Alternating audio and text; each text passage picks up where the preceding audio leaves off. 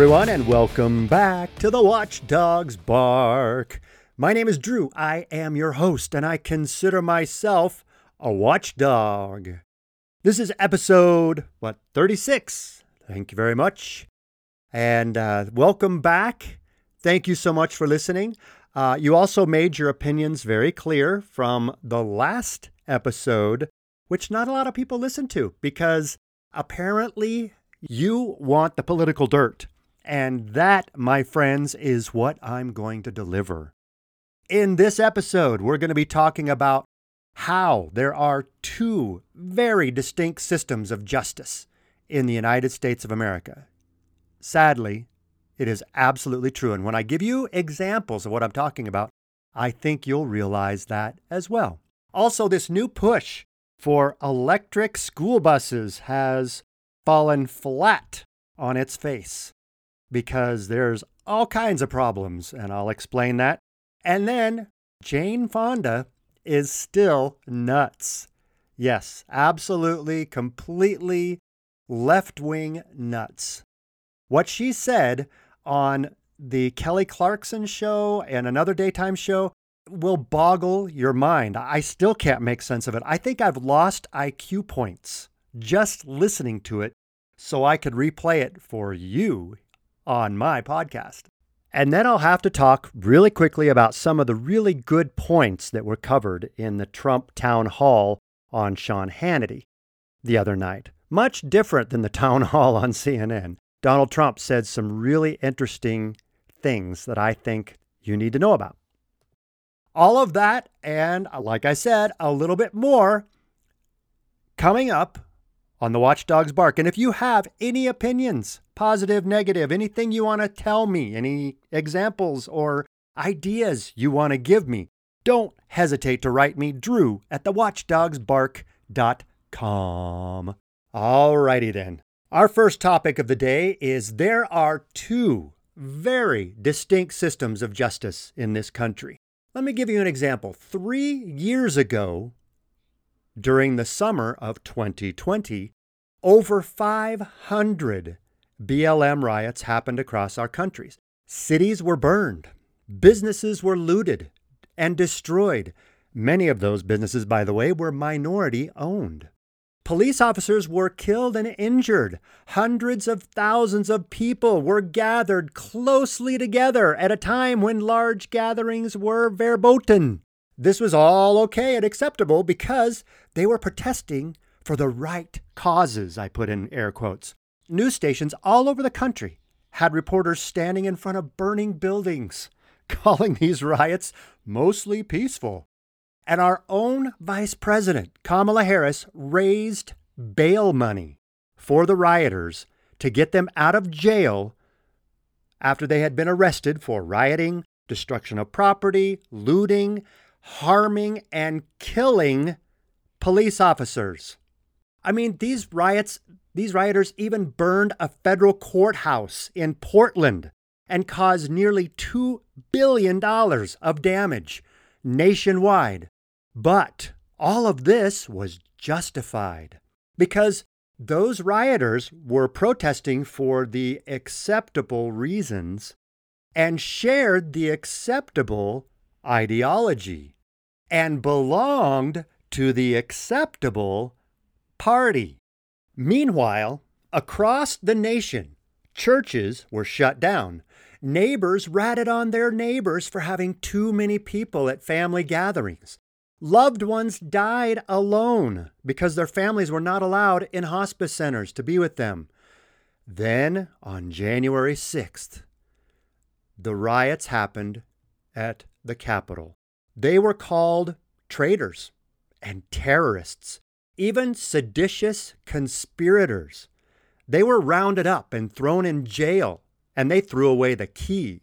They were put in jail under pre-charge detention for as long as 2 years. And they were held in horrific conditions in an ex-psych ward or psych wing of the D.C. prison. It barely had running water. They were fed 1 meal a day and deprived of sleep. They were told if they only pled guilty, all of this would go away. And many have given in to stop their suffering. I don't begrudge or blame them for doing so. That's why torture is such an effective tool in interrogation and war. Some people just couldn't take it anymore. And even after it was revealed that the horned QAnon shaman was not involved in the rioting at all and was actually given a guided, peaceful tour of the Capitol by the Capitol Hill police officers. To this day, people still think he's a traitor. They still want him to go to jail. Why? Oh, stick around. I'll tell you why. And by the way, the people in the Capitol maybe caused about $100,000 worth of damage. There was some destruction of property. There was some, stuff smeared on walls and different things like that by really people that should be detained. But one thing you don't know is most, and you have to watch the videos that were revealed on Tucker Carlson and other shows that showed 99.9% of the people that went into the Capitol acted like tourists. They walked through doors that were held open for them by Capitol Hill police officers. And now we know there were FBI plants in the crowds. And we also know that Nancy Pelosi turned down the National Guard troops offered and authorized by President Trump. All of the networks, Hollywood celebrities, left-wing politicians called all of the people that dared protest that day traitors. Why? Because they belong to the wrong party. They have the unacceptable ideology. So again, let's compare, shall we? Both the riots of the summer of 2020 and the protesters and some rioters at the January 6th protests had hundreds of thousands of people. And during 2020, the summer of 2020, we had strict COVID lockdown procedures and large crowd restrictions. But all that was ignored because they were protesting for the right reason. On January 6th, they were all seditious conspirators and traitors to the country. Do you see the difference? And those that were there in January 6th of 2021 were there to protest an election that we now know was rigged. The DNC, the FBI, the CIA, the DOJ, ABC, NBC, CBS, CNN, MSNBC, professional sports teams and figures, Hollywood elites, all put their hand on the scale in the 2020 election. Not for Joe Biden, but against Donald Trump. Yeah, Trump, he used to be a celebrity and praised by Hollywood. He won awards from the NAACP. Politicians on the left and right came to him often for donations and endorsements. Then he made the mistake of running for president as a Republican, and he vowed to expose the corruption and drain the swamp. Now, look how he is treated. As a matter of fact, Donald Trump said it himself at the correspondence dinner when he first was elected president. Listen. A special hello to all of you in this room who have known and loved me for many, many years. It's true. The politicians. They've had me to their homes. They've introduced me to their children. I've become their best friends in many instances. They've asked for my endorsement, and they always wanted my money. And even called me really a dear, dear friend. But then, suddenly, decided when I ran for president as a Republican that I've always been a no-good, rotten, disgusting scoundrel. And they totally forgot about me. This was all said, of course, in jest. But it's very, very real. Let me give you another example. In that same correspondence dinner or tribute dinner, Hillary Clinton was sitting there as well. And both Donald Trump and Hillary Clinton have been accused of mishandling classified documents. Hillary Clinton deleted 33,000 emails that were under subpoena from Congress. She also wiped her server with BleachBit. By the way, did anybody know what BleachBit was until this whole thing happened? I didn't. But she wiped her entire hard drive and private server with BleachBit. She also had all of her staff destroy their BlackBerries and laptops and other devices with hammers. That's definitely the behavior of someone that's innocent. No charges, by the way. Absolutely no charges. So now let's compare. As president, something that Hillary Clinton will never be, thank goodness, as president, Donald Trump took classified documents to his Mar-a-Lago home and kept them in a secured room with a lock, a padlock on it, and the records office and FBI asked him to put an extra lock on it. So he did. What did they do? They raided his home in Mar-a-Lago, and they have a guy investigating him or heading up the investigation, special counsel, by a guy by the name of Jack Smith. He works at The Hague. He is a lawyer at The Hague. He investigates war criminals. So why do you think he was chosen by Biden to head up this special counsel into Trump's handling of the classified documents? This two-system of justice is political, nothing more. And by the way, did you know that some New York Times and Washington Post reporters won Pulitzer Prizes for their stories covering the Russian collusion hoax? Now that it's all been debunked, do you think they're going to turn back in their Pulitzers and admit their articles were all based on lies? Don't hold your breath. Why is there these two systems of justice? Well, Hillary Clinton belongs to the right party. Hillary Clinton has the right ideology. And Donald Trump belongs to the wrong party or represents the wrong party. And Donald Trump has the wrong ideology. He also has made it his mission to expose the deep state and the corruption in Washington, D.C., and drain the swamp. Well, that is why they attack him non-stop.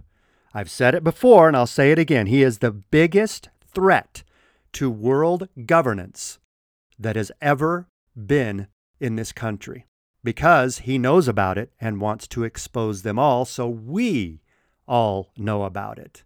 And if the public knew about all of the corruption going on and all of the organizations like the World Economic Forum and the World Health Organization and the UN all working towards a world governance and trying to get the United States not necessarily destroyed, but knocked down enough rungs so they're equal with all the other countries and interdependent on all other countries, and they get rid of that incredibly government-limiting founding document called the Constitution, then those who want world governance will be able to take over much easier.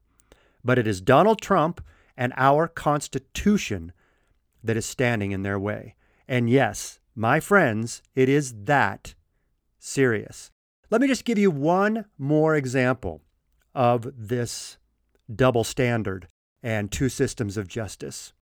Planned Parenthood offices are protected, and any Christians or conservatives that dare be caught praying in front of them or talking to young women going into them are visited by the FBI in SWAT gear and arrested in front of their children and hauled off as criminals. Meanwhile, over 70 actually, pregnancy centers or pro-life centers have been destroyed, firebombed with Molotov cocktails, and graffiti has been spray painted on the doors by the group responsible, Jane's Revenge. And these crimes are not prosecuted. And these criminals are not even mentioned in the news. Why? Because Planned Parenthood and those who support them belong to the right party and have the right ideology or acceptable ideology, I do in air quotes.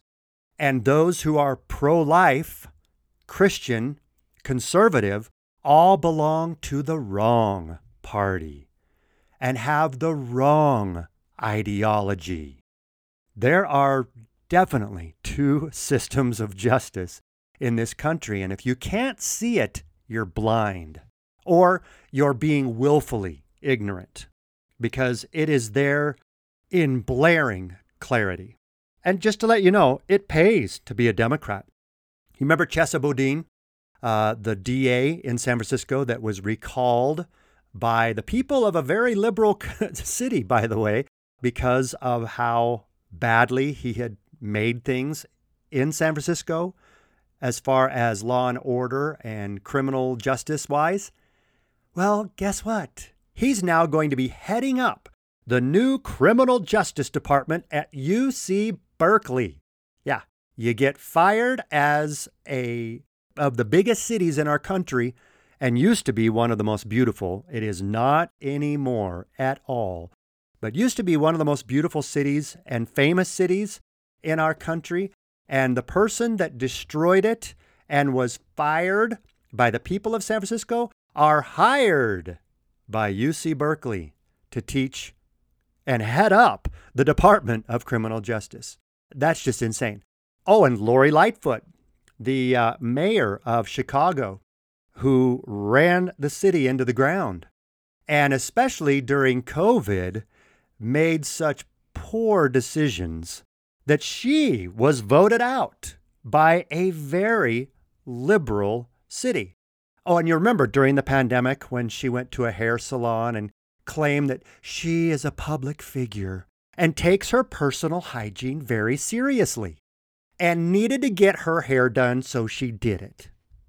Basically, she waved her middle finger at the entire public of Chicago and says, basically, all of you are not as important as I am, and obviously you don't care about your personal hygiene as much as I do. So you can just, stay home and shampoo and conditioner washed hair, and you don't have to get blowouts and have your hair styled because you're not a public figure. Well, this person is now going to be teaching at Harvard. And of all things, she's going to teach a class on leadership during the pandemic. Honestly, my friends, you cannot make this stuff up. This is reality. And this is absolute proof of two very distinct systems of justice in this country. One party and ideology has the full support of all the legacy media, all sports teams, all corporations, and the other has no support except for a few stations that share that ideology and most of the U.S. public that has been very quiet up until now. But I think you can see right now, I think the bear has been poked one too many times, and I think the sleeping giant is finally waking up.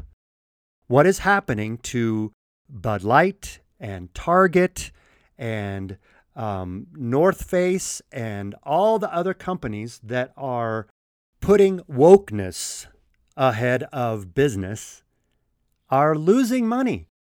And as I discussed with a friend over Twitter, basically, we cannot think that this is good and that's all we need to do. We need to fight, my friends, because they will never stop fighting.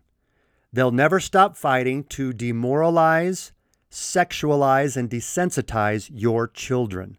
Why do they want to do that? Because they want those children raised as good little left-wing sycophant soldiers that will march in protest and put aside their parents and their influence and the way they were raised and religion and any of those pillars of strength that have been so strong over generations, that kept families together and strong and relationships together and strong and mental health together and strong.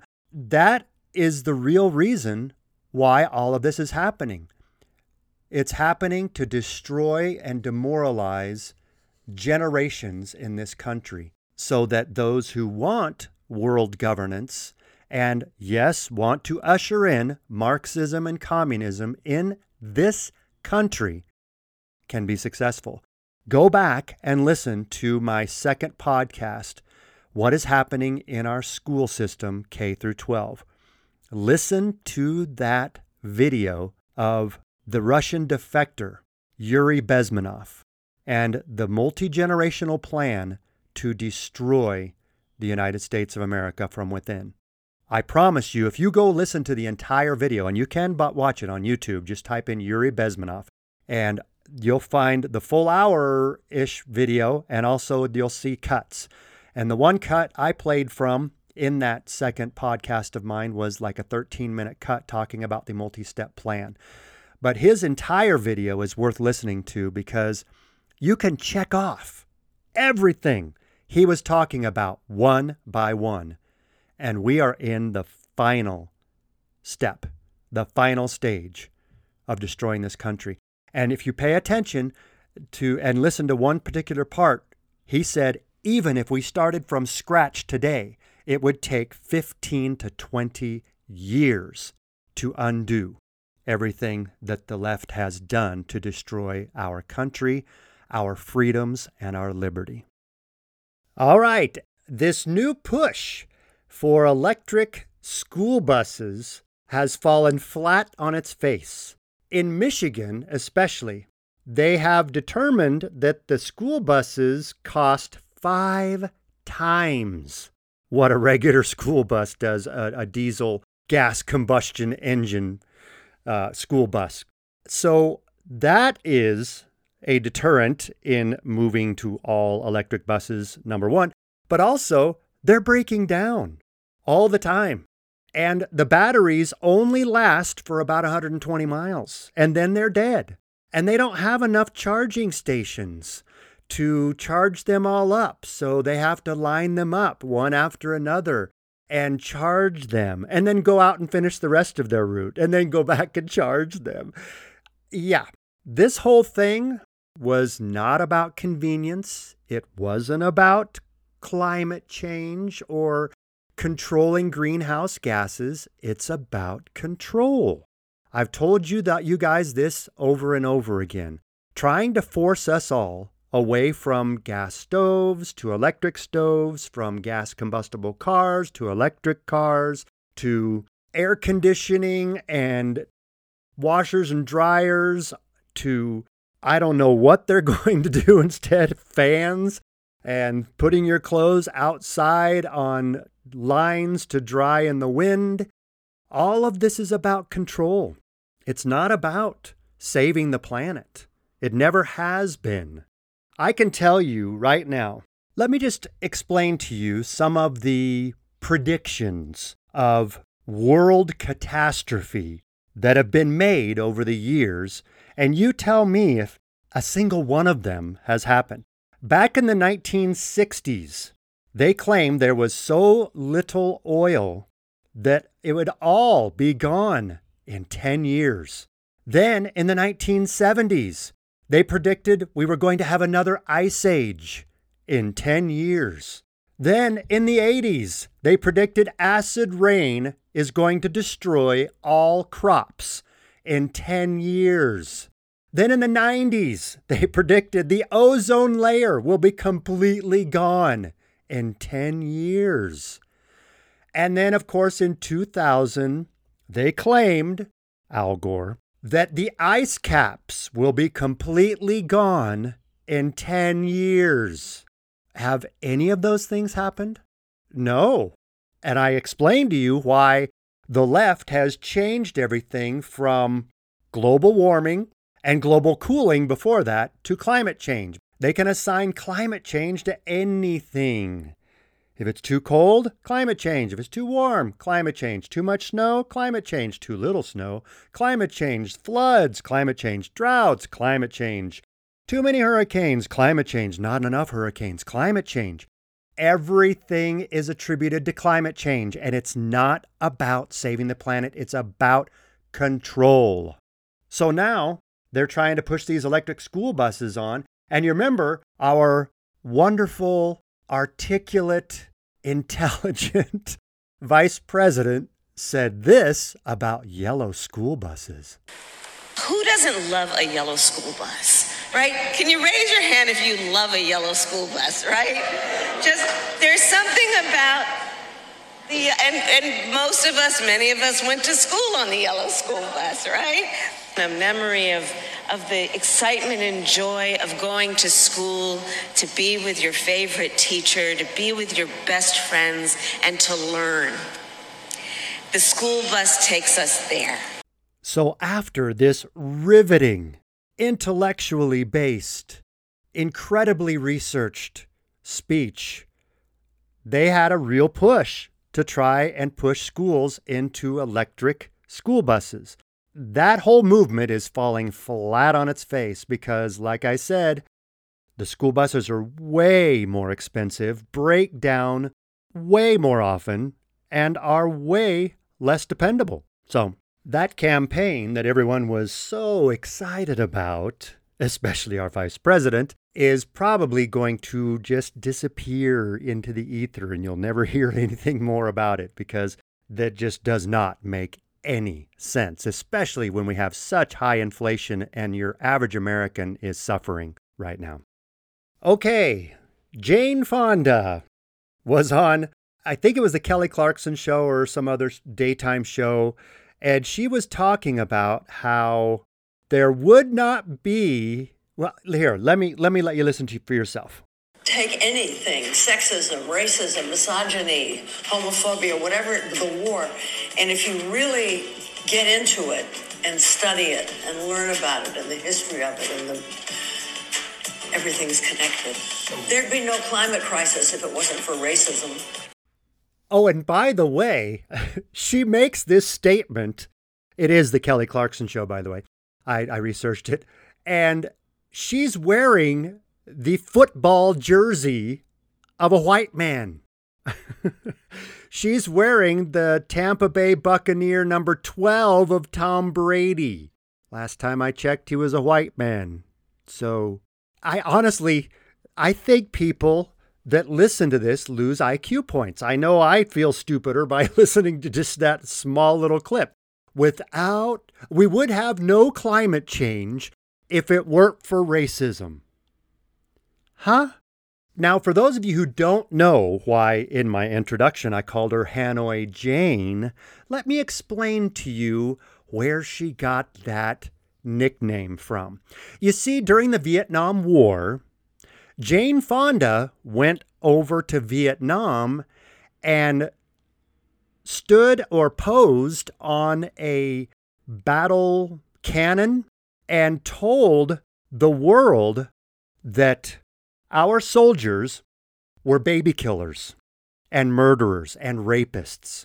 And then she went to the Hanoi Hilton. That was the nickname for the prison that tortured John McCain. Senator John McCain was actually a prisoner in the Hanoi Hilton. And a lot of those prisoners, while they're being tortured, and long times they spent writing little notes to whoever they were going to hand them to with their Social Security numbers or with their ID numbers, basically, so that their families would know that they're alive and they're just in the Hanoi Hilton or this prison camp. And Jane Fonda came and visited all of these brave soldiers at the Hanoi prison camp, and each of them handed her a little note, hoping that she, as a beloved celebrity of Hollywood, of the United States of America, would take those notes and keep them safe in a pocket and walk out and deliver those notes to their families, so their families would know that they were alive and well and okay and not to worry about them, and to let the United States government know that they're prisoners of war being held in the Hanoi prison. And what did Jane Fonda do with those notes? This makes me just rage to think about this when I read about this. She handed those notes to the general and to the prison warden that were there, basically exposing what these prisoners had been planning months to try and get word to their families that they're okay, that they're still alive. Jane Fonda is a traitor and gave those notes to the prison warden and the Vietnamese generals and leaders instead of giving them back to their families so that their families wouldn't continue worrying about them and know that they're alive and know that the Viet Cong was lying about how they were treating the prisoners at the Hanoi Hilton. So that is why we call Jane Fonda Hanoi Jane. That is the person that's telling you we wouldn't have climate crises without racism. And the other women, the other guests that were women, were asking her how she thought this. And she didn't offer really a great explanation, just kind of re-explained it. Listen. Where would they put the poison and the pollution? They're not going to put it in Bel Air. They've got to find some place where poor people or indigenous people or people of color are living. Put it there. They can't fight back. And that's why a big part of the climate movement now has to do with climate justice. So, yep, that cleared it all up, didn't it? Yeah, it's clear as mud now. Or by the way, when Jane Fonda was bleeped, she said the S word. Where would they put where would they put the poison? This woman is completely lunatic. She has lost all sense of reality. She has never been a patriot to this country, and she is always looking for a scapegoat. And the funny thing is, she blames the white men. And I'm sorry, what does she owe her career and fortune to? I think there were a lot of white men that wrote and directed a lot of the movies she was in. And I think her father and her brother were very successful white men actors too. Gosh, this woman is just another part of the brainwashed leftists that blame everything on the white man. And by the way, that is the one demographic that you can make fun of and literally nobody will defend you. Absolutely nobody. If you are white, male, and Christian, everyone else is allowed to marginalize, dehumanize, and make fun of you, and absolutely nobody will come to your defense. Okay, and just to tell you, it actually pays, and everyone will come to your defense and kowtow and capitulate if you are a minority, especially if you're a minority woman. Let me give you an example. In New York City, a black woman that worked at Equinox, and for those who don't know what Equinox, it's a very frou-frou gym chain in New York, very high-end, very expensive. And a woman that worked there, a black woman that worked there, sued Equinox for $11 million, and she was awarded $11 million. This woman, by the way, showed up late to work 47 times in 6 months. 47 times she was late for work. And she claims that a white male subordinate employee of hers, someone that worked for her, said bad things to her, said racist things to her, treated her differently because she was a black woman. And Equinox workout facility capitulated because she was a black woman and gave her $11 million. Now, this is being appealed. We'll see if it holds up, but I doubt it, because if you are a black female and member of the LGBTQIA plus minus apostrophe ever expanding acronym, if you check more boxes, you get protected by everyone. Everyone will pay you just so you don't scream racism or sexism or homophobia or transphobia or anything like that. A lot of people will pay a lot of money to prevent you from embarrassing them and hurting their business and hurting their reputations by just making the allegations. Unfounded though many are, it does not matter. Again, two systems of justice. And really quickly, I want to cover one other thing. For those students around the country that paid for very expensive Ivy League education and got useless degrees, like all these different degrees that are not going to get you anywhere, if you think that this government's actually going to forgive your student loans, you're being duped. You're being duped for political gain. That is it. Joe Biden promised to forgive your student debt in exchange for your vote, because that's what the Democratic Party always does.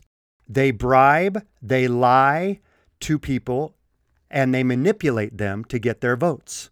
I cannot tell you, my friends of color, go back and tell me anything the Democratic Party has done for you. Not said they would do for you, around election time mostly, but name one thing they have done for you. And I'll bet you can't name very many, if any at all. This is another ruse to get your vote. First of all, President Biden doesn't have, or the president basically, the executive branch doesn't have the authority to forgive student loans, even with executive orders. That would be reversed immediately in the court system, and also a new incoming president would reverse it. So that doesn't hold any weight whatsoever. The only branch of the U.S. government that can pass laws like that is Congress. And there is no way Congress is going to pass a law that's going to forgive student loans at the expense of those who chose not to go to college, who chose to go into trades, who now make good money and don't have any student debt, but they should pay for the affluent students who went on to get graduate degrees that got them nowhere, are now finding it impossible to pay back those student loans. Let's make all of the other people pay for their student loans, because when the president or other people say they're going to forgive those student loans, and I put in air quotes, they're not going to forgive them. They're going to transfer that debt to the American taxpayers. That's how those loans will be paid off. The loans still have to be paid off. They're just not going to be paid off by you, someone who has decided that they can't pay back those loans that they took out. And, especially some of you that are $150,000, $200,000 in debt. And some people definitely go on to careers that can pay those student loans back. And that's what they're counting on. But when you get useless degrees like gender studies and French impressionists from 1600 to 7, you're just not going to make the money back to pay those loans back. And that's your fault. It's not anyone else's fault. You need to pay those loans off. So just to let you know, don't count on those student loans being paid, because they won't be. You are going to have to pay those student loans. All right. And lastly, I want to spend a little time talking about the latest Trump town hall on the Sean Hannity Show. And let me tell you, Trump was in great form. This is his strength. When he has an audience he can talk to almost one-on-one, he is in his element. He connects with audiences better than any politician I've ever seen since Reagan. Reagan did the same thing. He delighted audiences. Audiences cheered and screamed and laughed and had fun at his rallies. And the same thing happens at Donald Trump's rallies. Now, when Donald Trump was talking about the difference in coverage between Joe Biden recently at the Air Force Academy, tripping and falling on stage, and the way the media treated him when he finished his speech at the West Point Academy and had to walk down the ramp in the rain in dress shoes, it was hilarious. Listen to this. Interesting. I think I made my best speech. That was my best speech. And I was so proud of it. It was pouring. And I said, this speech was so good. And then I said, how do I get down? Sir, you have to go down the ramp. I said, the same when I came up, it was a long, like an ice skating rink. And they said, yes, sir. And I had the general next to me, the commandant of cadets, a nice guy, big guy, strong guy. I said, General, and he's wearing combat boots. They don't slip too much. I said, General, get ready, because I may have to grab you here. But I said, I'm not falling. There's no way. So I'd go tippy-toe down the thing. That was a mistake, because it didn't look so good. I even agree it was. But I got killed, and they never covered that speech. I said, it was my best. Someday they'll, in 100 years, they're going to put that speech on. I really, but you can't fall. You just can't fall. The way the media treated him after that was insane. They said that it was definitely indicative of some possible balance or mental or numb limb issues, and that we should be very concerned. They brought experts like Sanjay Gupta and Maggie Haberman from the New York Times and said that this is looks like, he's not healthy and we should be very concerned about him and his balance issues. It was nonstop. I can't find the montage, but just trust me when I tell you, it was literally MSNBC, CNN, ABC, CBS, NBC, all of the stations were covering Donald Trump's tippy-toe walk down that ramp as a definite sign that he's got issues that should be raised. And I think even that they even raised the 25th Amendment issue, that he wasn't fit to serve. And they've thought that Donald Trump wasn't fit to serve since he first started running for office, because he dared run as a Republican. Remember, the very first of this little podcast, you can hear Donald Trump talking about how he was a friend of the media until he ran as a Republican. One other thing that really stuck out in this particular town hall was Donald Trump talking about he didn't need 8 years or 4 years to turn this country around. He could do it in 6 months. And what he said made perfect sense. You don't need 4 and you don't need 8. You need 6 months. Within 6 months, I said, within 6 months, this can be done.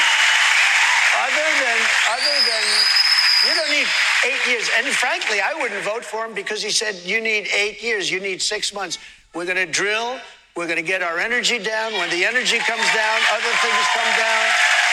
And we're going to take care of things. We're going to immediately close up the border. We had the greatest border. We had the safest border in the history of our country. Now we have the worst border in the history of the world. And I say this during rallies. We love our rallies.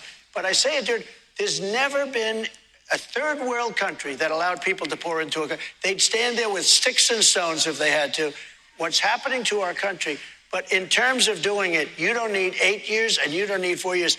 We can have a lot of it done because these guys are amazing. The oil guys, they will be. In fact, I had it so low that we had to raise it or they would have all been out of business. We had so much oil, we didn't know what to do with it. We bought a lot of it for very little for the Strategic National Reserve that he then took to keep the prices down before an election. We had the Strategic National Reserves almost full. And then Biden came along and took it to keep prices down. It's called artificially down. And the thing is almost empty now. And that's meant for times of war. It's not meant to keep a price down for an automobile. It's meant for war, for real problems. And we had it 75 million barrels. And I bought it for peanuts. And Congress, I had to fight Congress. And the pricing was so crazy and so good. And we needed a place because we had so much. So we start filling up. This guy comes along and he takes it for automobiles for people before the election, so the price could keep down. Now it's totally empty. It's the emptiest I think it's been in 50 years. Down 48%. And it's so sad. And by the way, the price is still very high. I think that is the single most important thing. He mentioned two things, but I think the most important thing is to get our energy independence back. I don't know if you know this or not, but we have over 1 trillion barrels of oil under our country. That's more than Saudi Arabia, Venezuela, Iran, and Iraq combined. And he said later on in this interview that at one point, we were not only energy independent, we were energy dominant. And we were going to make so much money selling the energy to other countries that we would have been able to pay down our national debt. How else do you think we will be able to pay out our national debt? If we don't become profitable, and I mean really profitable as a country and have excess profits, how are we going to pay down that debt? $31 trillion in debt. And if you take what's under our country, when you combine the Bakken oil fields in South Dakota, you talk about offshore drilling, you talk about fracking, all of these things, we have 1 trillion barrels of oil under our country. We could be the largest supplier of oil to the world. We also just recently discovered in eastern Texas a gas pocket that had 52 trillion cubic feet of natural gas. That's enough to run our country at current levels of natural gas use for 200 years.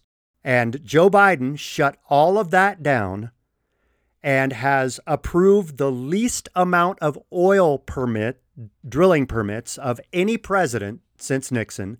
And it's all being done on purpose. It's all to get our country to be interdependent on other countries, to not have independence at all, and to just be another one of the countries in the world that will eventually fall to world governance. Donald Trump knows this, and he knows exactly how to get it back, and that's why he is the biggest threat to those in the radical left that want Marxism and communism in this country. And they will stop at nothing to prevent him from being elected. Because just think about this. If we get energy independent and actually become energy dominant again, and we are able to really restrict how many illegal immigrants come into our country, we'll be able to get things back on track pretty quickly. Because if we are the number one producer of oil and natural gas in the world and sell it worldwide, we'll be able to pay off that national debt fairly quickly. It'll probably take 10 to 20 years, but we'll be able to do it. At least every year, that national debt will be going down rather than climbing as fast as it is. And then honestly, at this point, sadly, I believe we're at the point where we need to close our borders. And I mean completely. No immigration at all for an entire year. Let us get everything under control and pass comprehensive immigration reform, whatever that is. But basically, we're going to tell the world, if you come in illegally into our country, you're not allowed in. We still allow 1 million legal immigrants into our country every year.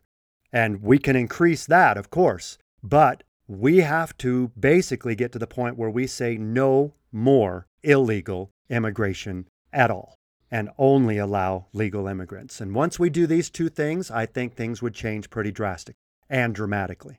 And then one other fun little tidbit I'll share with you. Bill Gates recently has been discovered to have had an affair with a 20-year-old Russian bridge player, a very pretty redhead, but she was in his bridge club and they had an affair.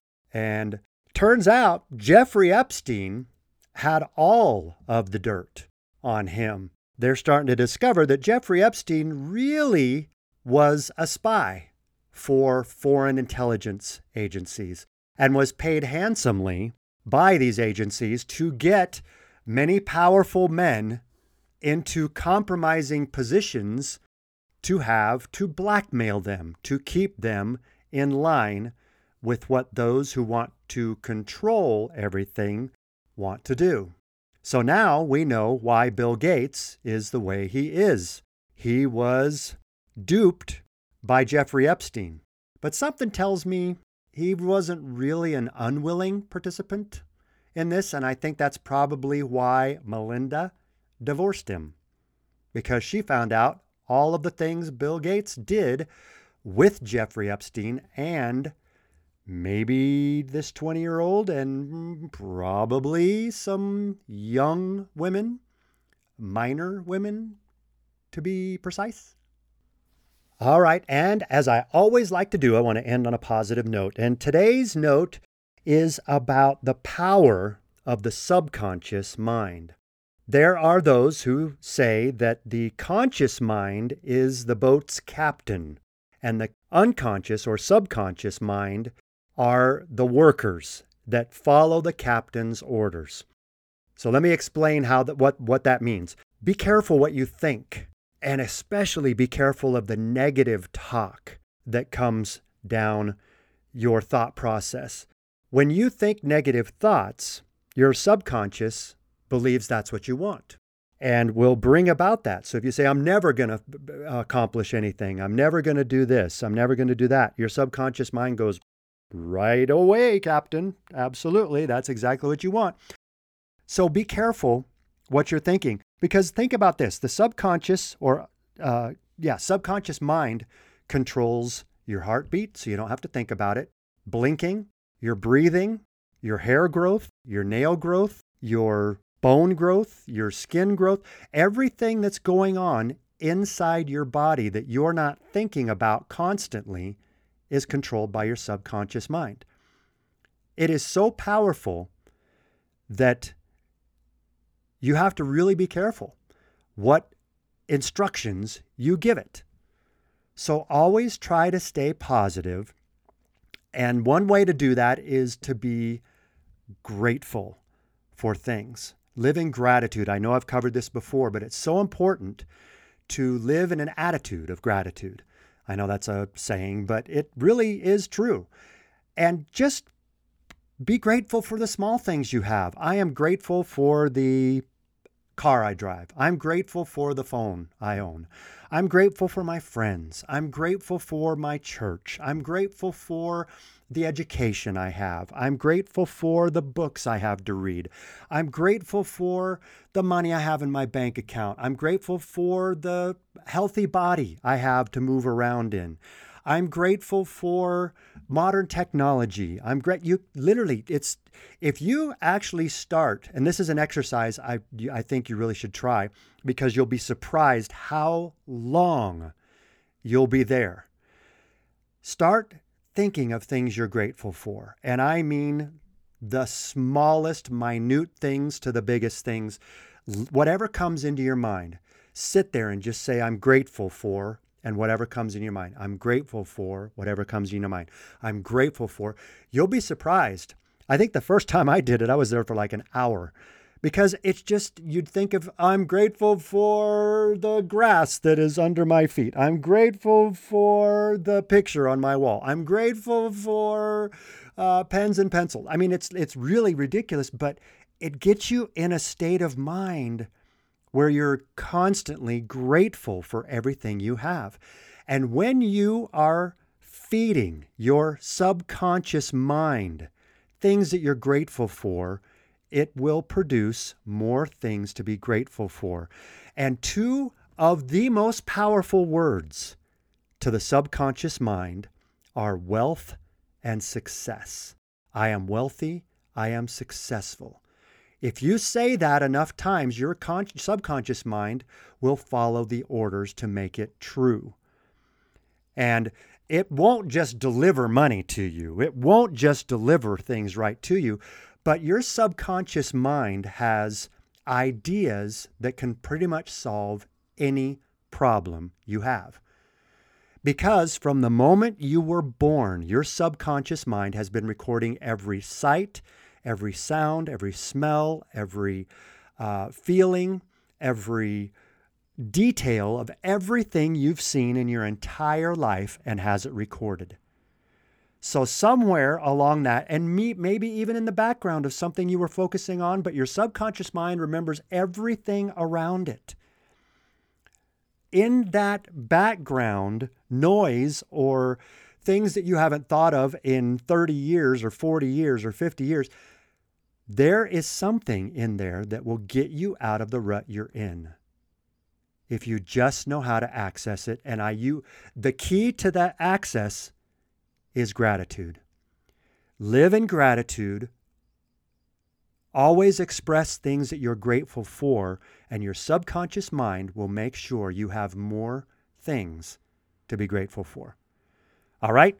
And with that, I want to thank everybody again for listening. If you have any questions or comments or agree or disagree or just want to talk or send me ideas, drew@thewatchdogsbark.com.